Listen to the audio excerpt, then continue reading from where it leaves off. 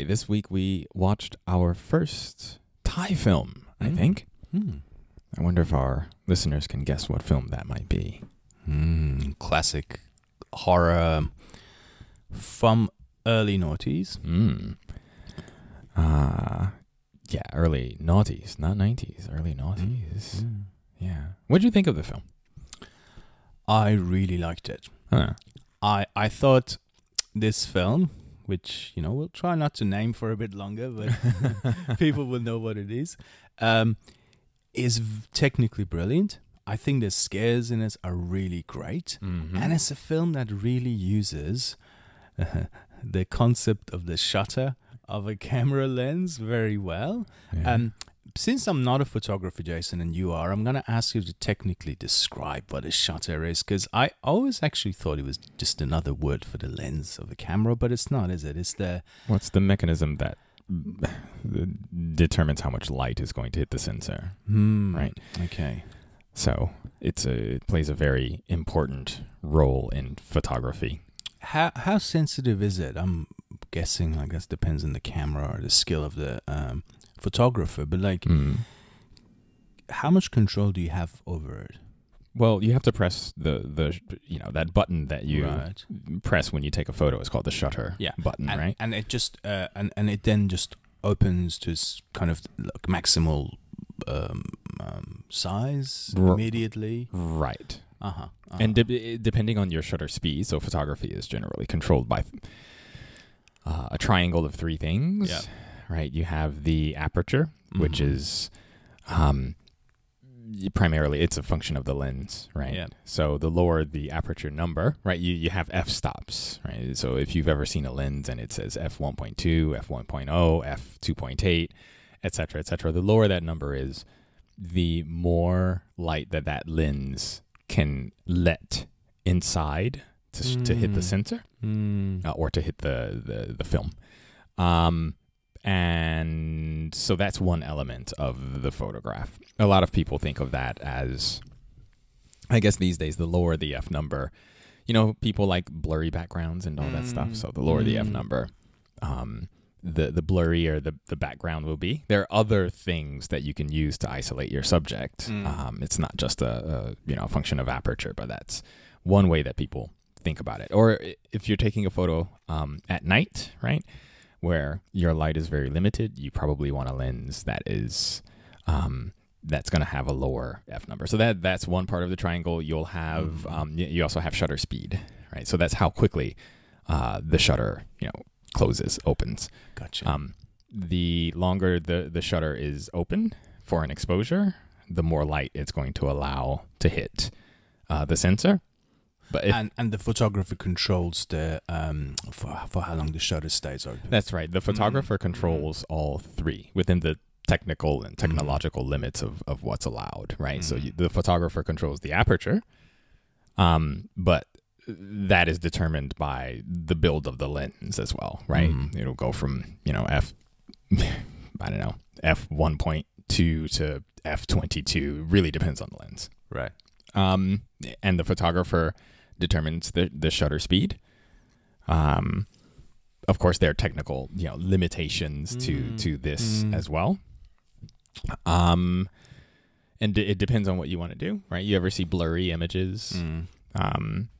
Typically with a blurry image, the shutter speed was not fast enough to capture the subject, and so it's captured motion, right? Whereas a faster shutter speed would have frozen that subject. I see. And then that's so interesting. So fast. So I'm trying to get that because I think this film really is kind of that's my kind of layman's impression is that it actually is made by people who kind of understand these things. Yes. Do you think? That was something I was going to say. There's an element of professionalism in this film that adds to the characters and to the plot, I think, as well. So, and even the design, right? So you have all of these red spaces, for example, and the color of red is going to be an important one if you have ever worked with film, right? Photography. That's you've been working in a dark room, and so in this film, you have all of these scenes where something is happening in the dark room, and so it's got this red tint, this red light on in those scenes. There's also the photo development place, right? And so much kind of detective work is done at this place, right? Ruling out what is possible and what is not possible, right? What a blur in a given image might be versus what it cannot be. And there's even an appearance by Photoshop in this film. Yes. Yeah. So blurring the lines of what is and what is not possible in the photograph. You had the tabloid doctoring photographs so that they could produce what did you call them?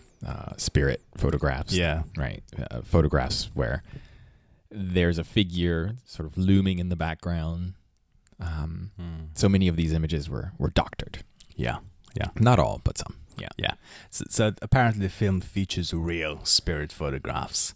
And at the end of the film, we have an acknowledgement by the filmmakers. So yes, the film we're talking about is the great Thai horror film Shutter, which was a huge box office hit when it came out in 2004. Yeah. And in a very interesting kind of circulation, I guess, of the genre, this film, which seems to have been very openly influenced by J-horror films, ends up being, a few years later, remade in Japan into a Japanese-American horror film. So that's kind of interesting. It takes its influence from Japanese horror and then returns to Japan in a way. Yeah, we see that quite a bit with film. I think, it sort of one film borrowing from... film made someplace else and then being remade and re-imported. These sorts of transnational relationships between film industries become very interesting. Yeah. And like some other Asian and non-Asian horror films of this period, and I'm thinking, let's say, a Spanish classic, which we'll, I think, talk about in a few weeks, Rec.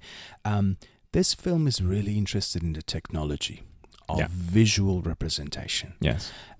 Ringo is there too. The film we talked about last time, the Hong Kong film, is also about that, although it uses literally the cornea of the eye as the machine for visual perception, which is actually what the eye is.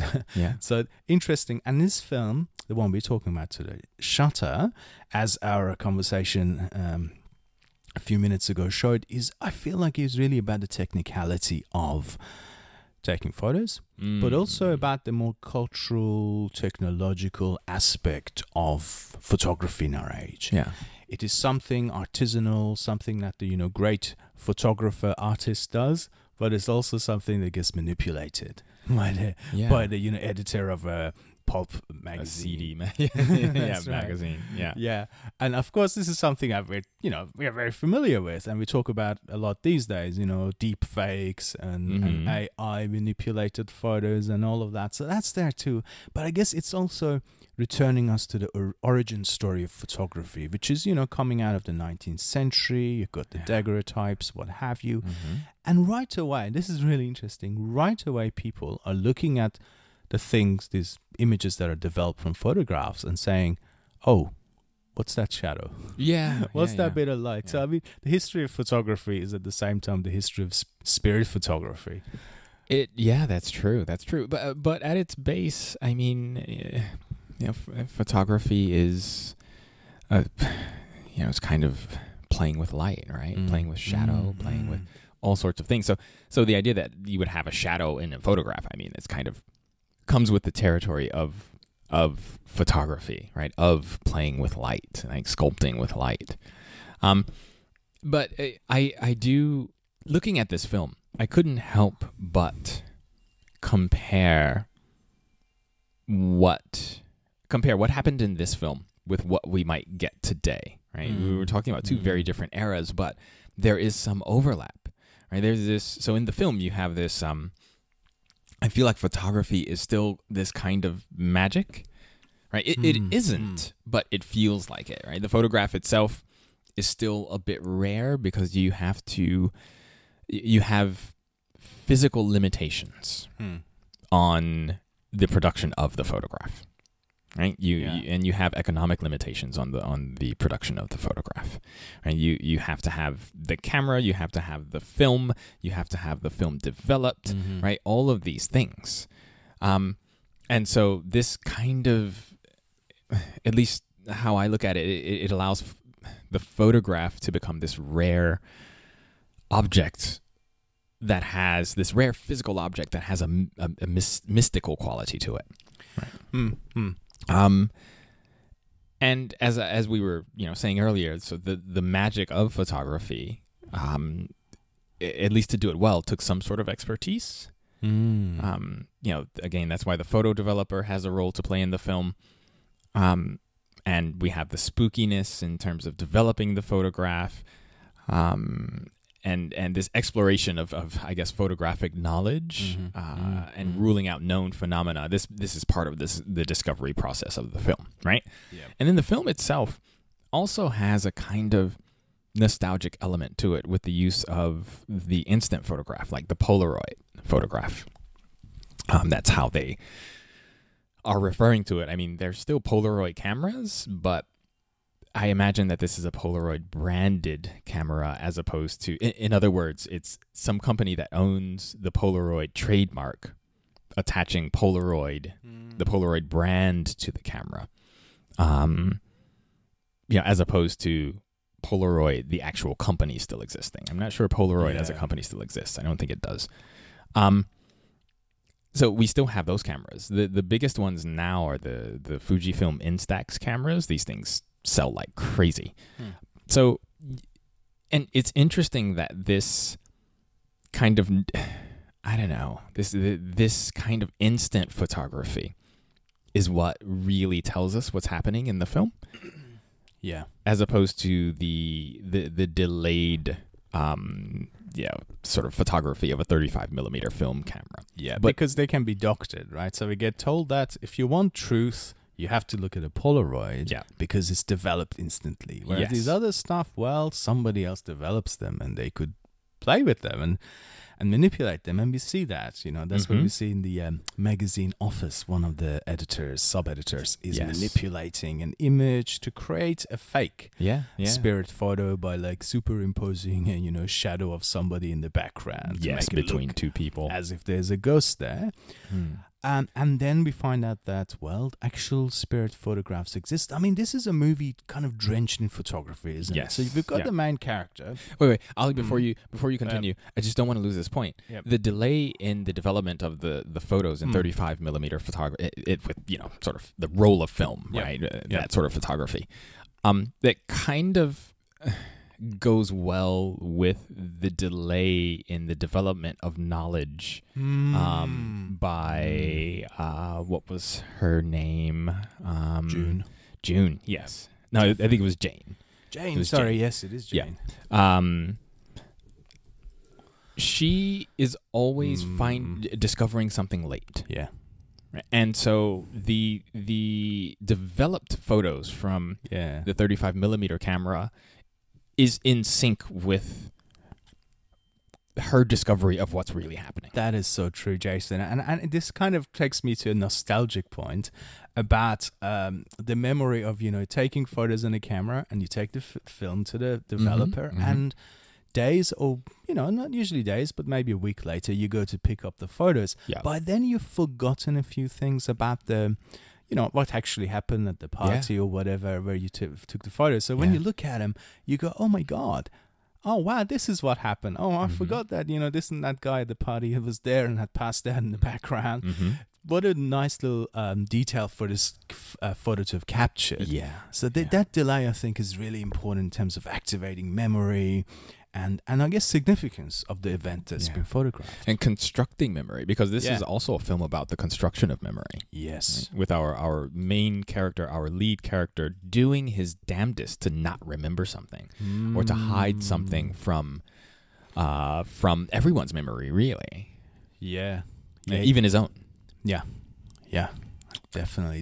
It is so interesting, this film coming out in 2004. I guess it is really around that time where people are saying, hey, photography is going to die. And, it's all going to be, people in their smartphones or even at the time, it was already being said in such ways. And I guess here we are, and this film is already sort of predicting.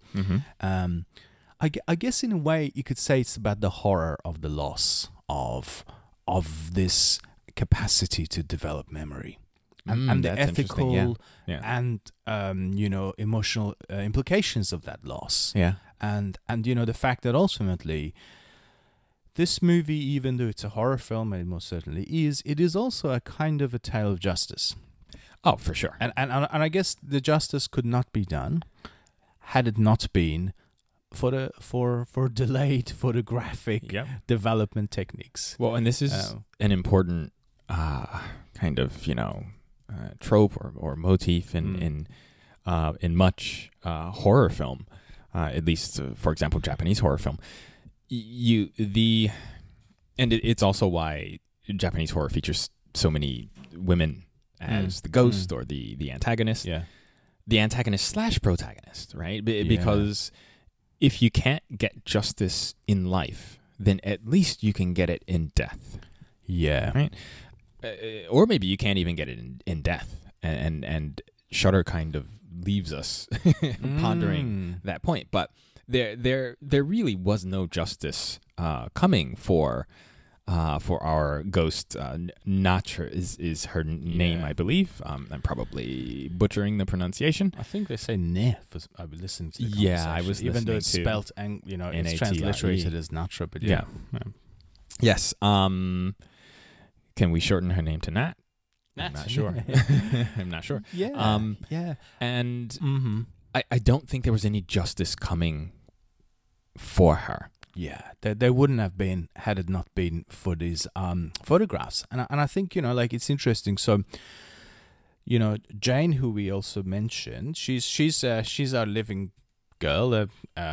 Ne or Nat is our living dead girl. We'll talk more about her as she's discovered via these photographs. But Jane is actually a living girl, and she's a photography student, isn't she? We see her at one point at a lecture where somebody's teaching her. So she's a photography student. Her living boyfriend, Tun, is a photographer. And I mean, just about everybody we come across, we encounter in this film is somehow associated with photography, Which kind of, well, with those two, it makes sense.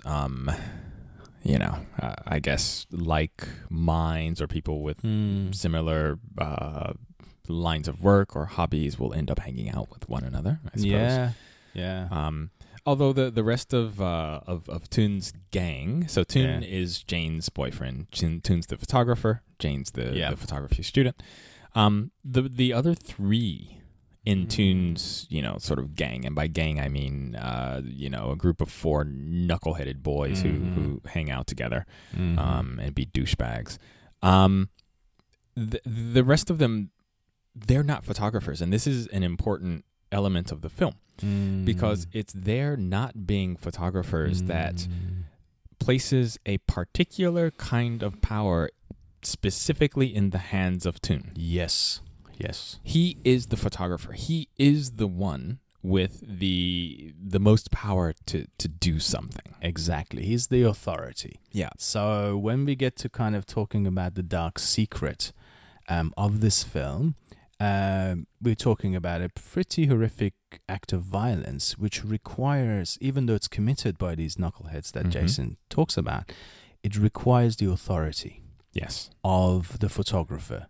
Who is there to take a photo that could be used against the victim to blackmail her into silence. This is correct, and I believe I would have to look at the film again to make sure, but taken with the camera that the victim gave. Ooh, good Lord. That hurts.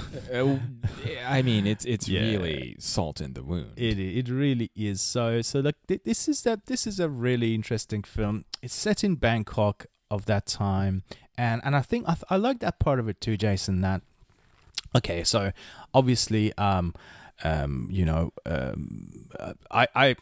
it's probably obvious that I haven't seen a lot of movies from Thailand, and I guess living in Australia, one has a certain perception of Thailand, and particularly at this time with like the explosion of Japanese horror cinema, and one, and then there's Hong Kong's massive film industry. You've got Bollywood also next door. So Thailand is not really on the cinematic map of the world. But then this film is so interesting because suddenly we can see the life of middle-class people of Bangkok, what they get up to. And it's really interesting. I mean, I like this sociological aspect of the film too, which is, it just shows, I think, fairly affluent people from Bangkok, but they're young people. They go to school, they go to university. I think it's a university, isn't it, that is based in. I was interested to see that they actually wear uniforms to university. Yeah. So that was interesting. That was interesting. And I think with that comes a sort of a certain high school culture that, in much of like... It's kind of like a college. It's a college. Right? Yeah, it is, isn't it? So with that comes the idea of a gang and bullies. And then... Yes, we have the kind of a dynamic that you can kind of say is Carrie-esque, or, you have a quiet girl who's being picked on. She's quiet and she's being victimized by the bullies, but she has some kind of strength or potency, which we're not really aware of until later. I say attachment. I think part of this film is about attachment, and her mother... and this is where you get the divide between Bangkok and and more rural areas, because she's from She's from a rural area, right? And this might be one of the reasons why she had difficulty making friends. She's not from there. Yeah. And the people around her aren't necessarily mature enough to recognize that and to bring her into the fold. So Toon, they become romantically involved. That's interesting. Could I just pause here? I mean, this is really important to the story. Yeah. There's a wonderful chapter about this movie in the book of horror, The Anatomy of Fear in Film by Matt Glaspie, and he says something that I want to sort of tease out. So yes. Nat falls in love with Toon, and then later on, Toon is with a new girlfriend called Jane. And the writer of this chapter in this book says, quite why Toon inspires so much female devotion is another matter. Like, why do girls like him so much? Because the emotional intensity that first Nat and then Jane feel for him is a big part of the story. And the fact that he betrays them both. Spoiler alert, he turns out to be a bit of a major asshole, and he betrays the devotion and love of these two women. Right. But I guess my question is, what do they see in him? Because he's obviously quite wrong. Well, the thing is, it's not that he's not a nice guy, right? He's a very nice. Yeah, you're right. He's a very nice guy. He has a trade that he is very active in and very involved. He has interesting things to teach. He bridges this gap between the kind of adolescence might be too far, but that early adult stage of being in college and then graduating, like he bridges both of those, and so he's got one foot in both worlds. I think. He just seems like he's creative, he's an easygoing guy. Yeah, I guess so. Yeah. And even at the end of the film, even after Jane has discovered because if there's anything about Toon, it's that he's not telling the truth to anyone. After Jane discovers what he's done, she still goes to. So he ends up in a facility, and she still goes to see him. Yeah. She still goes to see him. So she's still both of the women who were who had a relationship with him were still attached to him. One of them, literally. Yes. Yeah. Yes. You're right. That's so interesting. I wonder if so we're talking about the original film, which is the one we're talking about today, directed by Banjong, Pisanthanakun and Parkpoom. Wongpoom. Yep. My apologies for my dreadful pronunciations. But there was a remake of it 2 years later in Japan. And in this other remake, I guess the film strikes me as more unforgiving towards this character, the central male character, who in the Japanese remake is played by an American. But I think the original Thai movie is more somewhat ambivalent, because it tries to say, look, he's a weakling. When his friends ultimately look, the way he goes about breaking up with Nat, his first girl one, is kind of cowardly. He can't really break up with her, and when he does, it's like he drags her along for a while. Does he? I think he tries to break up with her, but she okay. So this is kind of tricky to talk about, because you have all right. So he does tell her in this sort of montage. It's the first montage we see of the relationship between Toon and Nat, where we get a hint into as to who Nat is, right? And this comes after Jane's own process of discovery, where she's paging through these photos, and all of the photos are kind of pointing to something having happened in a particular room in the college building. Yep.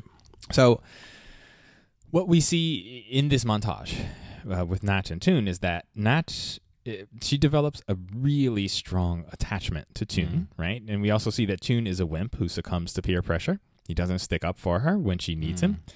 He breaks up with her, but because, this is where it gets complicated, because this is her first love, and because she's so attached to him and doesn't really have anyone else in her life, she has dedicated everything to him. And so she doesn't handle the breakup well.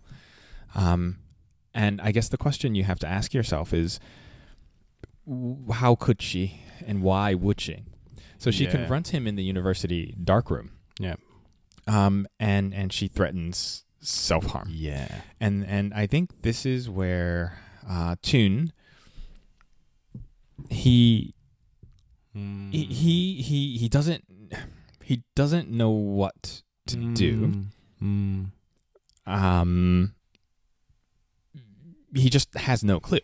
Right. And sorry, but like, what does one do in a situation like that? Because I guess my first kind of view of the film was that, no, this film is being too kind to Toon. He's an asshole. He deserves to die, and quickly. But now, when we look at it in some more detail, I'm actually thinking, well, that's a pretty horrible situation to be in. Imagine if basically somebody says, look, if you break up with me, I will kill myself. Therefore, you have to stay with me. I mean, that's a pretty significant kind of emotional blackmail as well. Well, but it's also,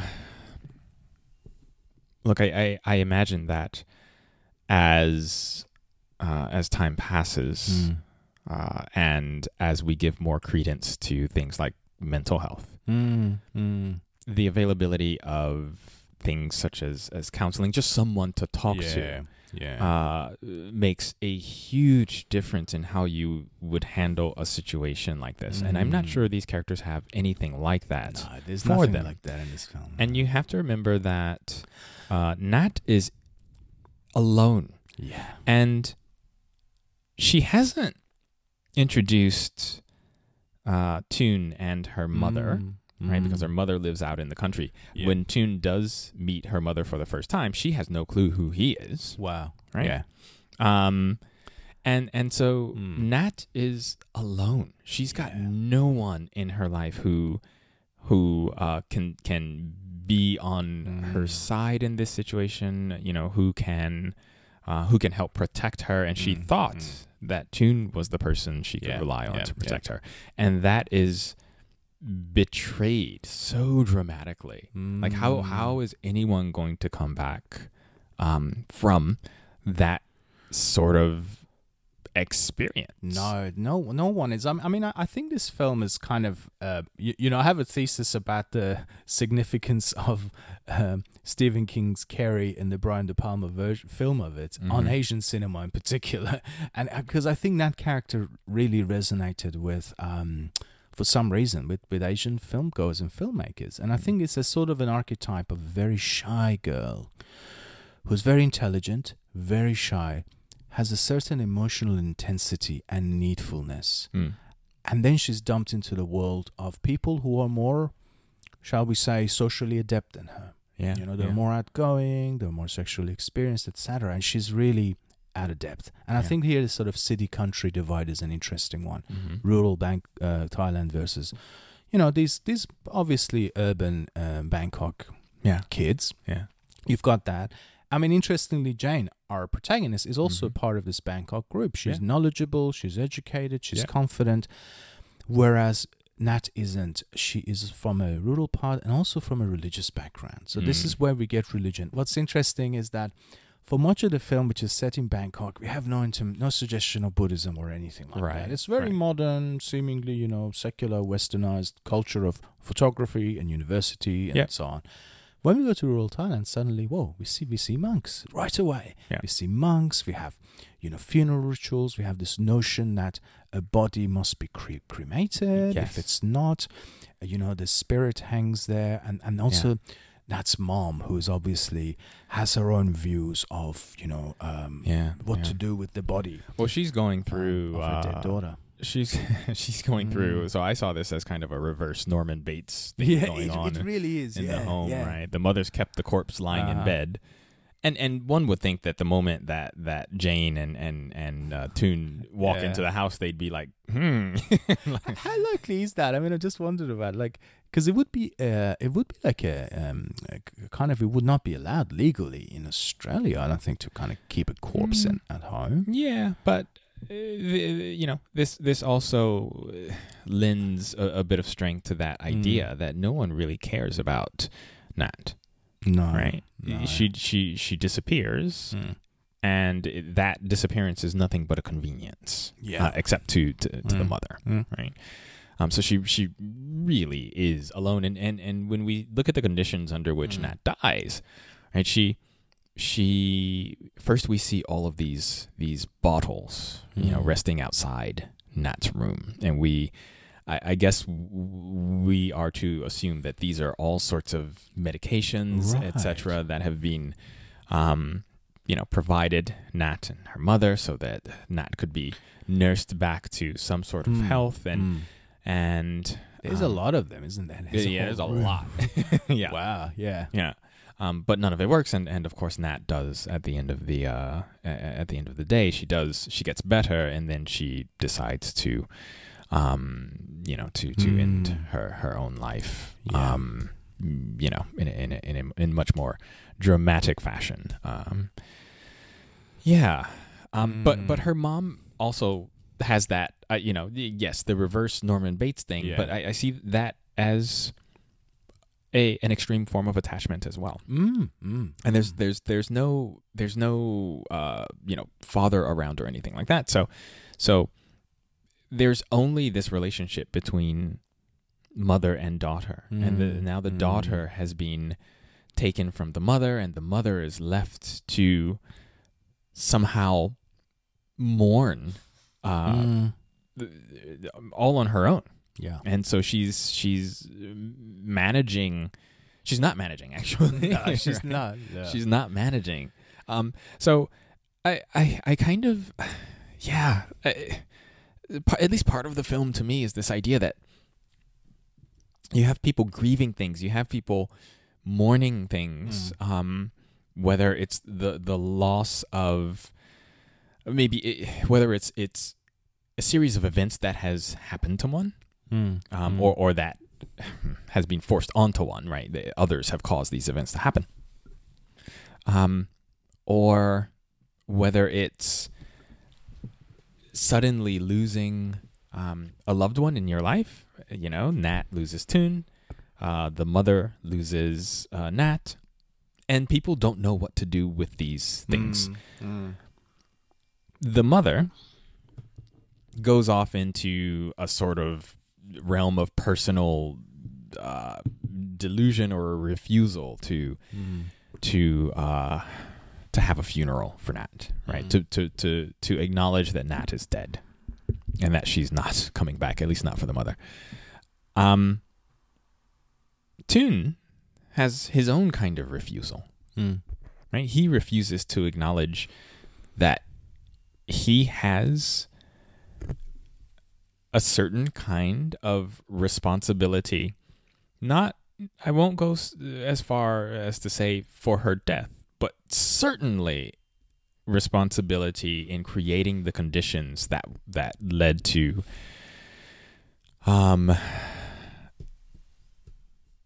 whatever deep and profound sense of loss that Nat must have had. Yeah, I think you put it really well, Jason, because it's not very black and white. I mean, in many ways, yeah, Toon is a pretty horrible person, sure, but the question of his direct involvement in the tragedy is a sort of an ambiguous question, because to begin with, again, to kind of chronicle his interactions with this girl who will, after her suicide, become a pretty interesting kind of a menacing spirit, which we'll talk about shortly. But before that happens, like how is she turned into a monster? Well, Toon's part in this is that first he starts dating her. He feels sorry for her. That to me is a bit like, okay, but yeah, maybe that could be a romantic attraction. Maybe you feel sorry for somebody out of the sympathy you develop love for them. Turns out they do have a genuinely romantic moments. We have flashbacks in which we see this girl, Nat. And I think can I just say, like, the actress playing her is chosen really well. Yeah. She seems very unassuming and shy, and then she's transformed into a terrifying, ghoulish, hungry spirit in due course. But at this point, yeah, she's this sort of meek, very shy girl with long black hair and so on, and she has a certain intensity, but one gets the feeling that perhaps she's also got some sort of supernatural powers already, maybe, or some ability already. I don't think so. No. If this is in line with like, let's say, Japanese folklore, for example, it doesn't have to be. Of course, Thailand will have its own folklore, but if we're considering this film as kind of borrowing some ideas from the early Japanese films, those ideas are also developed. During Japan's Edo period, they're given visualization and woodblock prints, etc. There's stories about women who become ghosts. So I don't think that in life she has any special powers. Right. Again, that transition into death, or that failure to transcend into death, is where the value there is created. Okay, no, I think you're absolutely right, Jason, because the director, Pisanthanakun, actually says this, and I'm reading this from the book of Horror, The Anatomy of Fear in Film. He actually says that in terms of how she looks, we didn't try to be too different from the J-horror ghosts trending at the time. But we tried to create ways of her to appear that felt fresh and special because we'd never seen them before. So you're totally right. They take that idea from Japanese horror, and they do things with it. What does transform her, like you say, from like life to death and into a ghost woman is the horrific thing that happens when after Toon tries to break up with her, but she won't accept this, so he talks to these horrible friends of his about it, and they say, look, hey, we'll give you a hand. What then happens is that they assault her sexually. Well, one of the friends, the ringleader, the King Knucklehead, he approaches her and she fights for herself, and this angers him, right? So she's conducting some sort of scientific experiment. I mean, it's really odd that in this room, in this space where these acts happen, it's kind of a forensic science lab, and it's interesting that the type of photography that is taken here is a forensic kind of photography. So she breaks something that's glass, a beaker or something, on the lead assailant's head. Yeah. And he starts bleeding. And this, I think, makes him very angry because she's shown that he's not going to have complete control of the situation. Yeah. And he, because he's king douchebag, he wants to assert his control now, his dominance over the situation. And what he does is he rapes her. Yeah. And around all of the other knuckleheads. And Toon happens to be there. I think he's walking past this lab and hears the noise of what's going on inside. He steps in and there he sees his ex being violated by his friends. He's frightened, but then these horrible friends grab him and say, "Look, you are the photographer, you got a camera, you got to take a photo of this so that we can use this to blackmail her in case she were to go to police. And we can say that, look, you can't go to police, otherwise we spread this." This is a really important part of the plot. Incidentally, like, none of this stuff is revealed until pretty much the very end of the film. What we have in the meantime, brilliant, I think. It's brilliant. So I guess what we have in the meantime are these sort of traces of this crime that become apparent through these ghost photographs and the really brilliant appearances of the ghost of Nat from time to time, which, I think we should talk a bit more about because I love the technical aspects of these scenes. But yeah, so that then after all of this, Nat commits suicide and then she returns as an avenging spirit. I think so. There's a couple of things about I guess what I see as a really effective moral ambiguity, which kind of I hadn't really noticed until our conversation now, because prior to our conversation, Nat, Jason, I thought maybe the moral of the film is a bit too black and white. Like, oh, well, it's obviously a horrible thing they did, they must pay.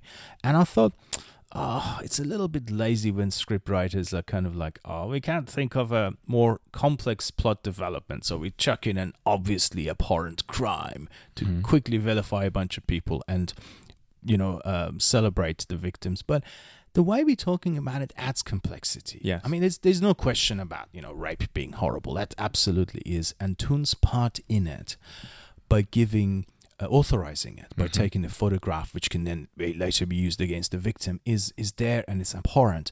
But there are these complexities about, like, just how willingly involved is he in all of this. Yeah. And then second question, I think, and I don't know what you think about this, is Nat herself, right? She's obviously a victim of this crime. She does not deserve to be violated and then blackmailed and so on. That's no question about that. But there is something about her inacceptance of the breakup. There is something about her intensity and I guess her unpreparedness about moving to Bangkok, which I'm not saying is her fault and she's terrible, but I'm saying are these other tensions and conflicts that are part of this story? Of course, those are relevant as well, right? She does not handle. First of all, she can't really read.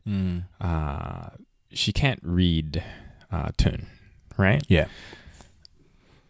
And I think this kind of connects to the problem that you mentioned earlier, right? He's got the women in the film. They all seem to like him, right? Because there's an inability to read him because there's this entire world of his that he has shut off from them.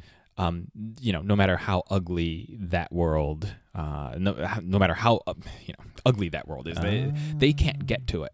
Right? Is he like a shutter himself? He kind of is. He kind of is. Yeah, I guess that's a good analogy because his past is like something that we just get glimpses of, isn't it? That's right. That's right. He does function like the camera itself, I suppose. And so there's that element of Nat, right? She of their relationship. She cannot read him, and therefore she can't arm herself against him. She's completely open, and it seems like it's the first time that she has ever fallen in love, etc. So this means that she is definitely completely open, and the emotional attachment is running extraordinarily high. I mean, look, this is very convincing. I think I might say even realistic depiction of like, a very kind of first love between two people, one of whom has had more experience and is more blasé about it. Let's say. Or is just, maybe he's not. I guess the film actually makes this clear. He actually isn't that into her. Maybe he's curious, but he doesn't have any real feelings for her beyond feeling sorry for her. Yeah. Yet he gets involved with her. That's such a good point, Jason. Can I just say, like, I'm thinking for some reason I think this is a very sociological kind of film. I think maybe this style that it's made. I feel like suddenly I've had a glimpse into like Thai society, which horror films. I don't know if you agree with this. I think you probably won't, but I don't think horror cinema is very good at giving us like these depictions of society and social relations. Although it does tell you what people are afraid of. Yeah, you're right. No, you're right. But I feel like here, this movie is very unique in that I get a feeling of the complexities of Thai society or this kind of societies in which we've had like massive, rapid urban development in one part. And then the rest of the sort of rural, particularly what, let's say, rural, more affluent people, which it seems to be what Nat's family are, can send their daughters to the big city for education. Right. But there's a big culture. There's a huge culture gap. Culture clash. And I guess you have the city kid who's like, hey, just hang out, have sex, whatever. Yeah, we'll see what comes of it. As opposed to this more traditional girl who's like, no, you don't just hang out and have sex. This is where I come from. This is a commitment for life, or something like that. Maybe. Yeah. Or it's maybe as simple as, she has done extraordinarily memorable things with Toon. She's given her first gift of any significance, right? Yeah. He takes her to a camera store and shows her some things, and she buys him a camera, right? I know. That's a sign of her faithfulness to him, her attraction to him. Do you think he should have? At that point, he should have gone, hang on, this is too serious. What photographer is going to turn down a camera then? He should. Okay, so my problem with Toon all throughout the film is that he refuses to be honest with himself. Yeah. So if he's not honest with himself about what has happened with Nat and his role, the role that he has to play in that, I think there's a fatal character flaw here. And by character flaw, I don't mean character in a film. I mean his character, right, as a human being. And I don't think he doesn't come across as the type of person who could draw that kind of boundary, right, and say, I probably should not accept this gift because this is something, right? Yeah. Again, Nat has no idea what she's gotten herself into, and she could never have such an idea because Toon is this closed book, actually. Yeah. With a great cover. That's a good way to put it. Yeah. So, it's. I don't know what else she could do. And then, of course, she doesn't know how to handle it. Toon doesn't know how to handle her not being able to handle it, and then you're just in a bad situation. You really are. I think from there, sadly, it all becomes sort of horrifically inevitable.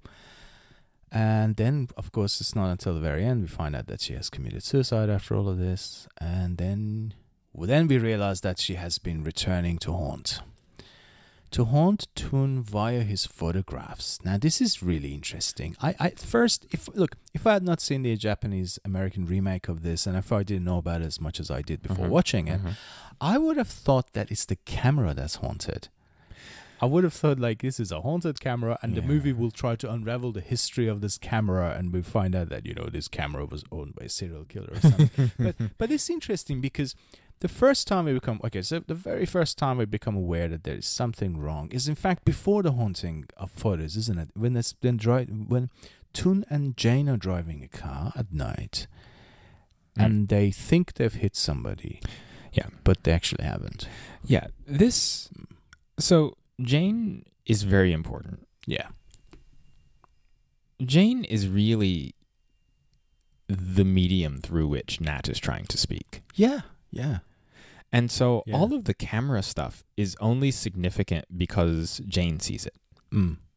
So the car, and this is where we first see that Toon is not going to take responsibility for anything.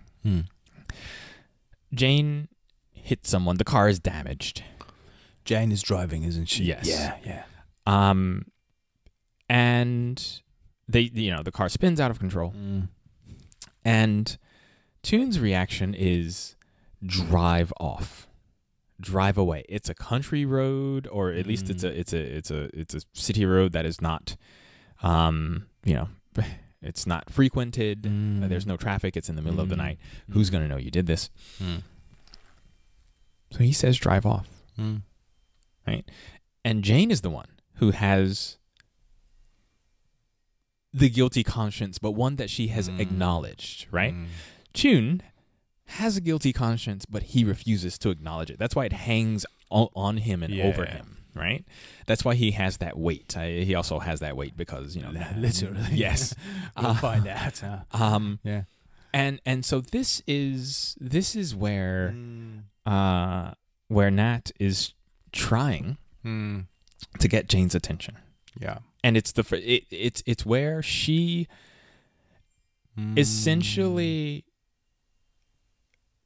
starts to show Jane what kind of person she's dealing with. What does she... Okay. Because I was going to ask you answered that, but what does Nat want Jane to do?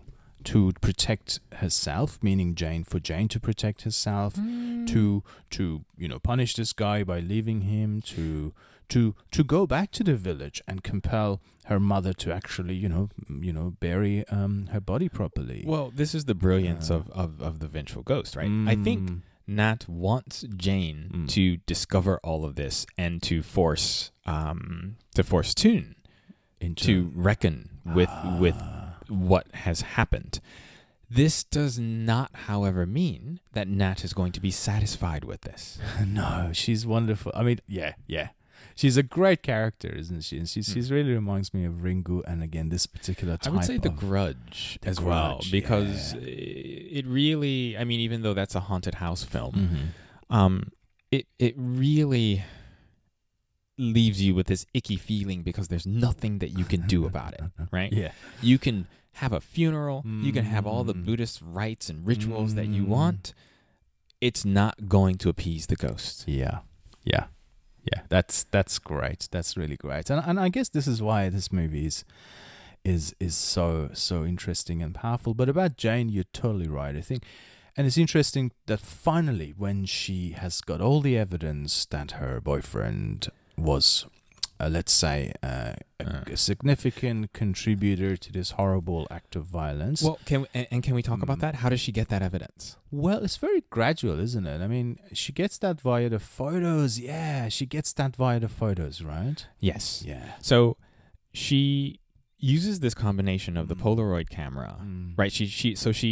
They go visit the tabloid, director, and he says, well, not all of the spirit photos we have are faked, of course. And she wants them to tell her they're all fake, doesn't she? Because she knows that if they're not fake, then there is a sort of a dark secret about her picture perfect boyfriend. She wants to say that's not the case at all. She at least knows there's more detective work to do. Yeah. Right? Yeah. So the first set of photos she goes through is this graduation ceremony, right? And again, in front of a certain room, like the photos are taken from outside the building, but in front of a certain section of the building is this sort of ghostly image, right? It's there no matter what angle the photo is taken. A bit of light, isn't it? Like yes. Exposure. You might think it's just that. And yeah. But it's consistent across photos. Yeah. And so she's like, maybe I should go check out this room. So she goes to check out the room with the Polaroid, and she recognizes that, okay, there's a ghost standing there, right? And it doesn't help that since the car accident, she and Toon have gone down that road, broken headlight and everything. And there's like a random construction worker saying, "Oh, a car ran into one of the poles," and they're like asking all these weird questions. Wait a minute, there wasn't a body here or anything, and he's like, "No." So with that, they know that something deeper is happening, right? So that's how she first gets involved, and then in Toon's room, there's this curtain. Right, and it reminds you of the curtain that was in the the university room where Nat was raped. Right, the motion of this curtain. Yeah, and so she knows that there's some photos hiding there somewhere. So she begins to go through the photos. She knocks a bunch of them down, and this is where you get into some true crime stuff where, the serial killer has to hold on to something that is, obvious evidence. But he's got a photograph, the photograph that he took of Nat, that, his friend demanded that he take in order to blackmail Nat. The negatives, right? Exactly. Yeah. And so she finds that and she develops it, right? And so she's able to get a clear picture as to what's happening. Yeah. And this is just,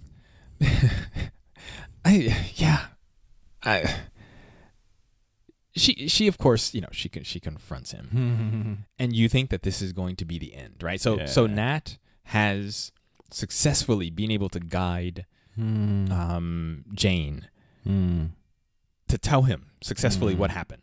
Up until this point, Toon had shared his own sort of half story. Yeah. And I think the most sort of damning moment for Jane must have been, it's not that Toon is in the photograph, right? You would consider that to be the most damning thing. You're in the photograph. There's Nat's body. You bastard. No, right? The most damning thing is that she has to piece it together. Oh, shit, you took the photograph. That's a new level of sort of being damned. Yeah. Right? And he most likely didn't take it. He had the option of, if he was going to do that, trying to back up, right? So that he could fit more into the frame. So that his friends are all in the frame. Could be seen too, yes. yeah. But he didn't do that. Right? He photographs her. Yeah. I mean, either way, she may have been afraid of coming forward, but at least he would have that evidence. Yeah. Yeah. I mean, there is something particularly despicable about him, but it's also that kind of a mixture of cowardice as well. He's just too much of a coward. But I guess there is a deeper question here as well, and it's sort of a topic of photography and horror, because everything we talked about is actually resonant with something else we've talked about a few weeks back, the photographer from Omen. And how his photographs, the guy played by David Warner, how his photographs show the intent of the Antichrist to Right, kill to kill people someone, yeah. before these killings happen. Yeah. So again, the photograph seems to be a conduit to truth. It shows us the things Yeah. before they happen, or things that are gonna happen, which only the sort of demonic or spiritual world knows, which the material world doesn't know. So the photograph gives us the knowledge that would not be available to us otherwise. So that's there. But I feel like there is also in these films, and in Omen and also in Shudder, and also I think in the great novel The House of Leaves, where the protagonist is a photographer called Navidson, and in that novel, Jason, that this guy who's a photographer, and we don't find that out until pretty much towards the end, that he had been in Africa during the Ethiopian famine, and he took a photo that is actually based on a real life photo by a real life photographer which you might know of. He's a very famous photographer. He ends up topping himself, but he took one of those iconic photos of like a child with a bloated belly dying. Yeah. He took that photo. I think I know the photo. Yeah, you probably would have. I've talked to some other people about it, and they've known the photo and the photographer's fate. Yeah. Anyway, he wins awards for this photograph back in 1980s. Blah blah blah. Then he, in the 1990s, he kills himself, the real life photographer. And it seems like there's something about being a witness to some pretty horrific thing, about which one maybe couldn't do anything. Yeah. And okay, could Toon in the film we're talking about have done something to save Nats? I believe he could have, but maybe I'm misunderstanding the social dynamic that he's up against these three brutes who probably would have beaten the shit out of him if he had intervened. I don't know. Well, he would have lost his friends. Remember the first thing that the lead the lead knucklehead says is, "You're my friend." Yeah. Right? So he gives Toon the option. You can choose your love for her, of which there is none, right? Of which there is none. No. Only sympathy and feeling bad for her. Right. Or you can choose his own guilt. our own genuine friendship. And he chooses that. Yeah. Which is also, has real social consequences, right? We get a feeling that they are the more wealthier people in this community. And the film starts actually with them, doesn't it? In a restaurant, a very fancy Western restaurant, where they're sitting around and drinking fancy Western wine. And one of them's gotten married recently. Right? So so they're obviously wealthy. And of course, Toon being a photographer, living in a good, albeit tiny flat, is obviously not as socially successful as these people. So he probably doesn't want to pick a fight with his social superiors. And I think that, so about photography, I feel like both this film and The House of Leaves kind of tell us that maybe there is something kind of sinister about taking photos of things that perhaps one should not take a photo of. Would you agree with that? Is that going too far? I think it might depend on... I think photography has gone through these different eras where how it's thought about changes dramatically, right? Is it a new kind of art form, or does photography equal reality, right? And I think for those who take the more journalistic approach, which is photography as reality, and we know that is also not true. In the case of the film, in the photography class, the lecture that they were in, one of the things that the lecturer tries to get them to see is that the same subject in a photograph taken differently becomes something very different, right? So it really does depend on the eye of the photographer and how the image is framed. Yeah. But if you see photography as kind of a way of recording some aspect of everyday life, then I imagine you somehow have to compartmentalize your job, right? And your job becomes to show other people the misery of how, despite the amount of wealth in the world, we force others to live, in a certain amount of misery. Yeah. And you have to be content with that, because you can't solve you can't solve the misery. Yeah. Not on your own. So what does the photograph do in situations like that? I mean, does it? I mean, what's the point of showing misery and Well, you also show horror, other things. You also show happiness.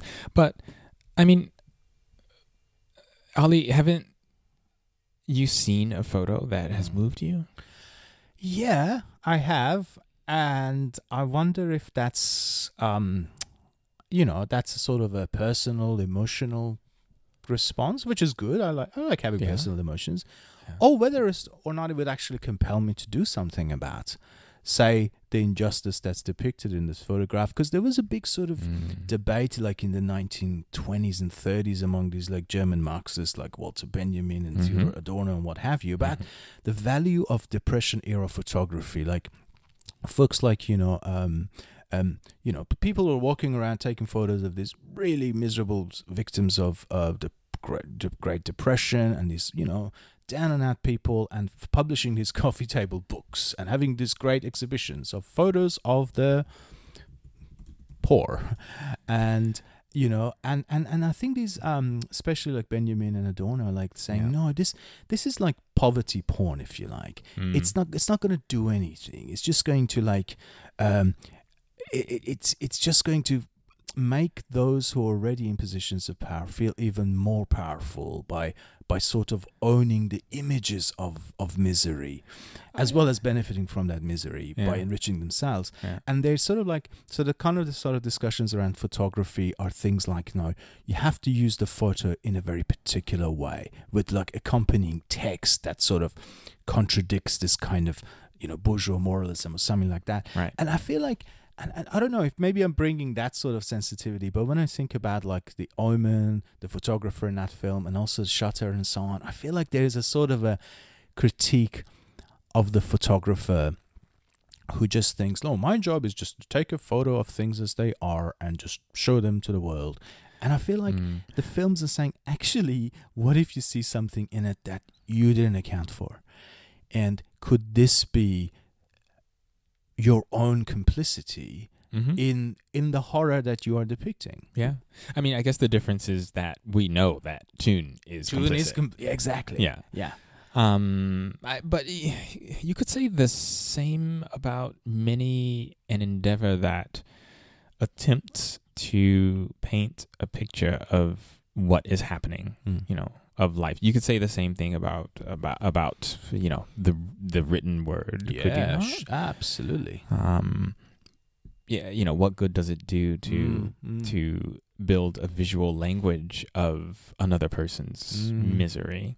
Or, what good does it do to build a visual language of or a written language of another person's, I don't know, happiness, etc.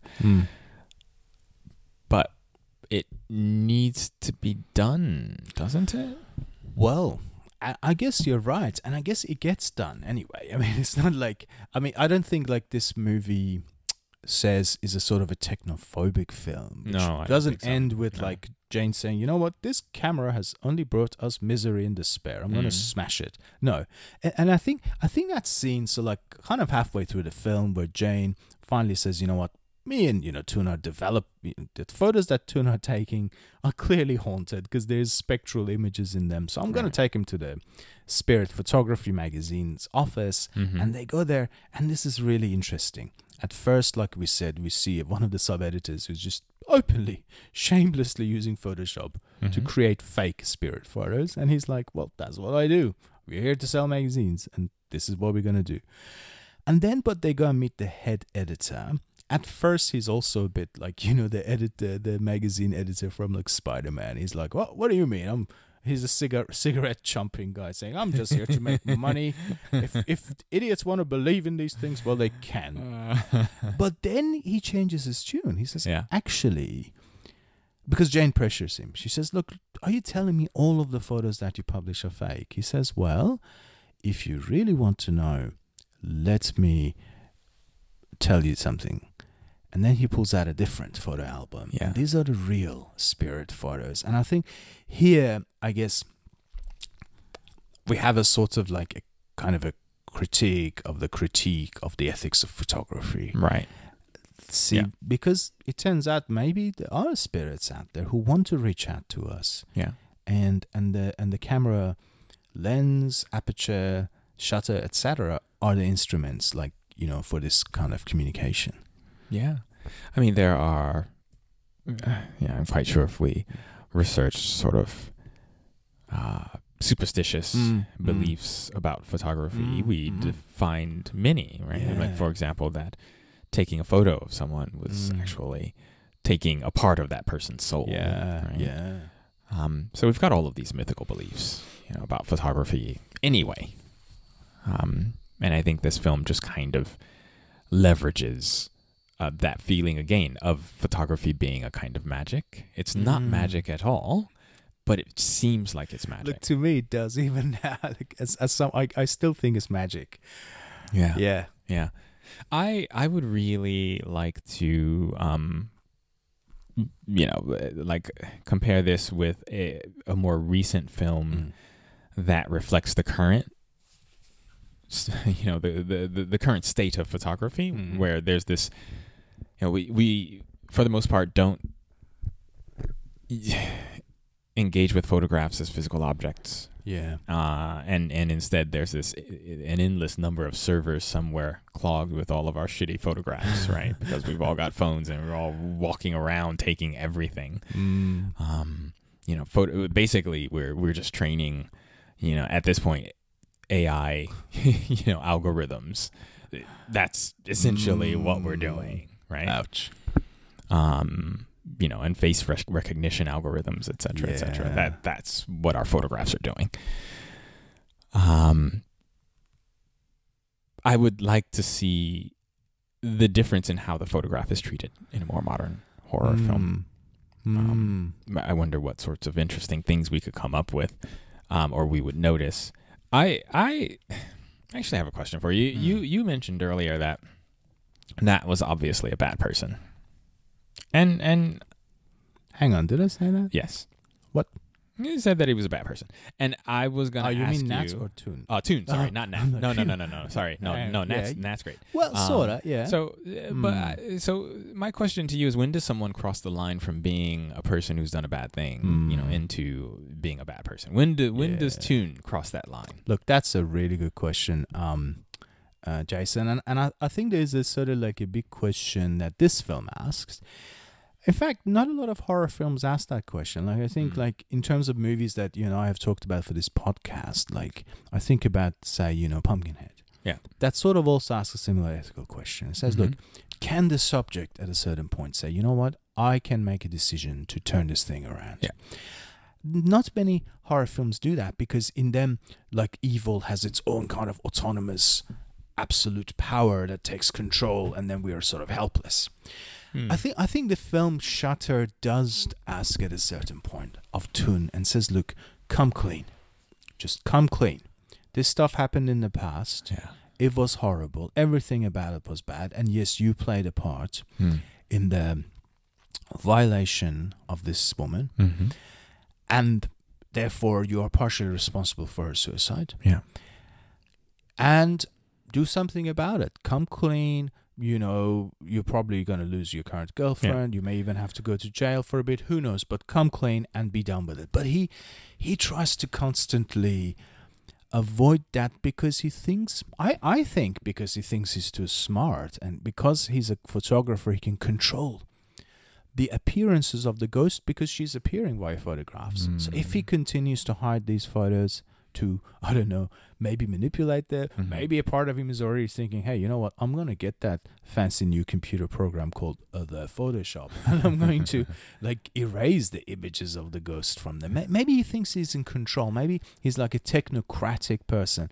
But all of that said, I mean, I think by now through our conversation, I haven't come to really, you know, feel sorry for him, but I can kind of see why at the very end Jane hasn't fully abandoned him, why she will still visit him in the hospital. He's pathetic. He's weak. He's also a sort of a victim of circumstance, although he's played his part in it. Yeah. Yeah. Yeah. Well, yeah, and I would be careful to maybe differentiate.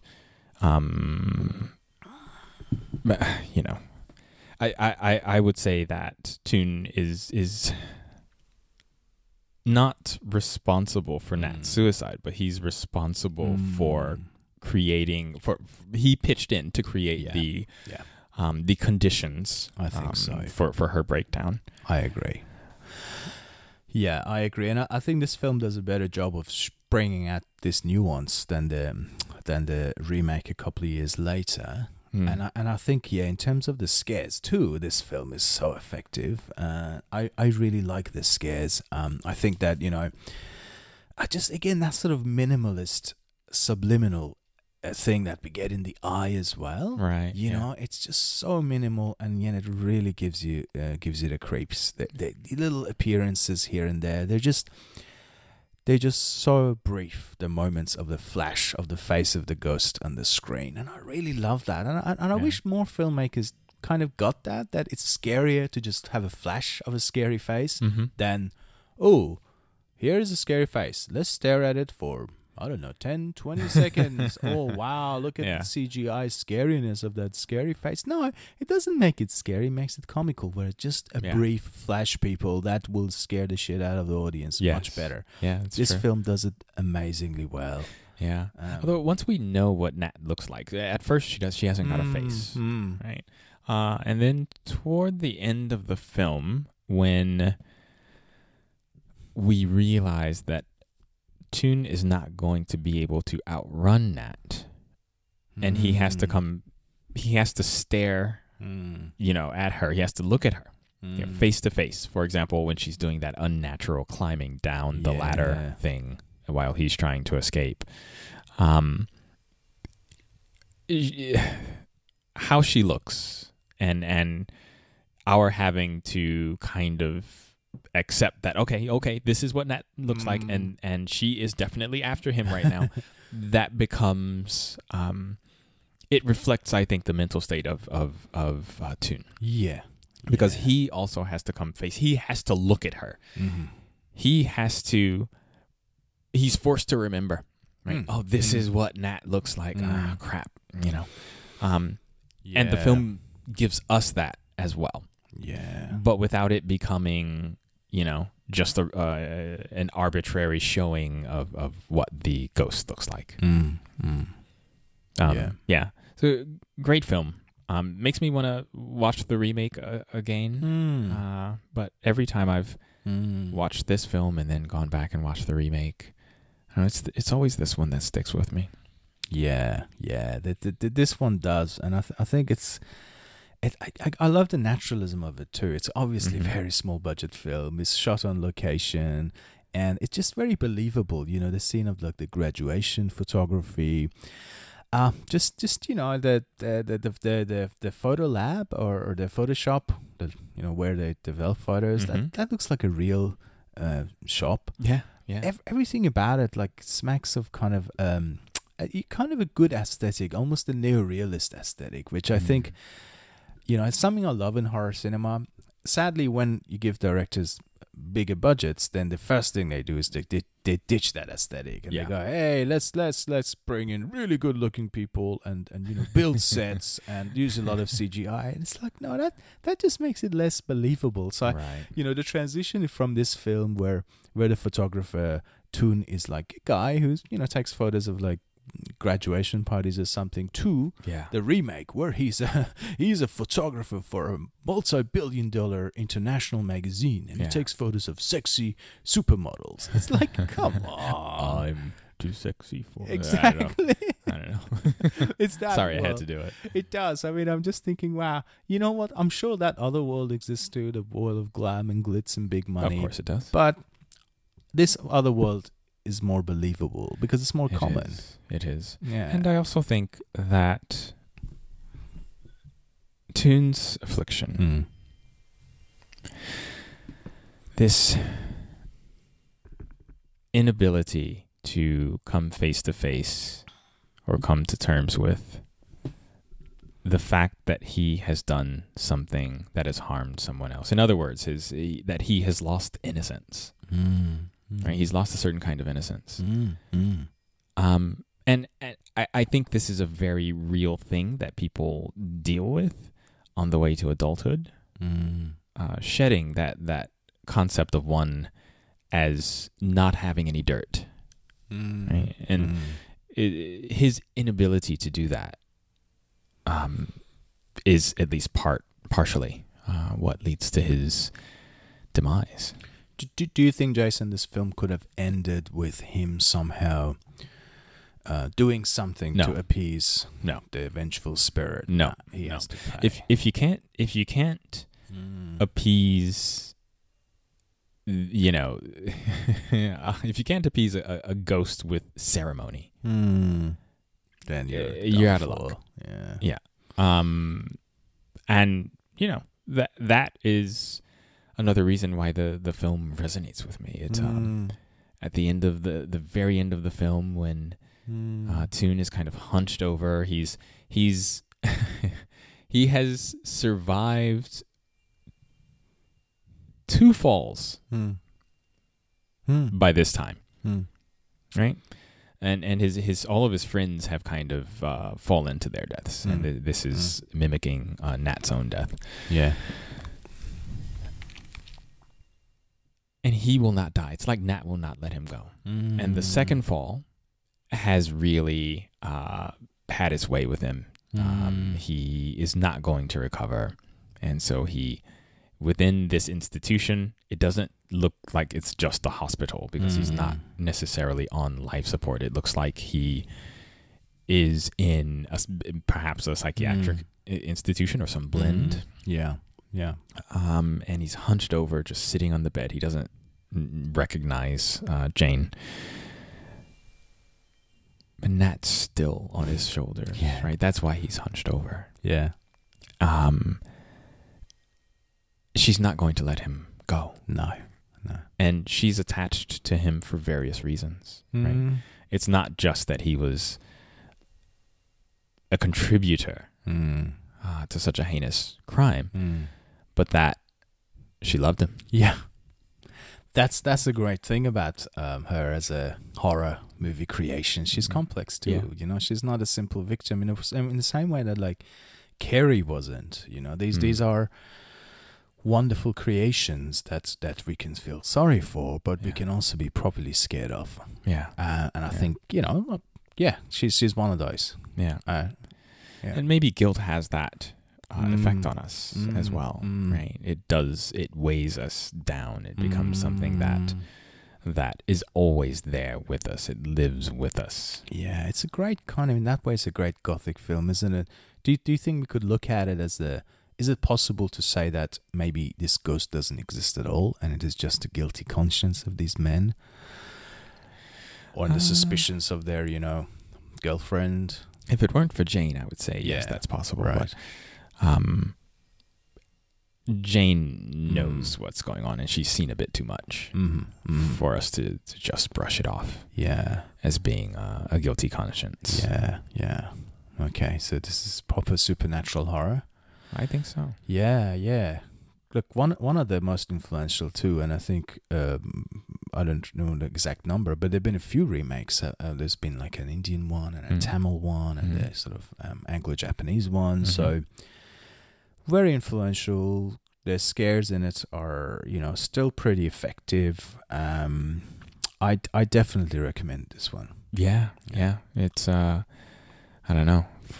4.5 out of 5 VOMs for this. Yeah, I think so. I give it 4.5 VOMs as well. Yeah. Great film. Yeah. Go see it. And maybe take some good photos after. But don't develop them.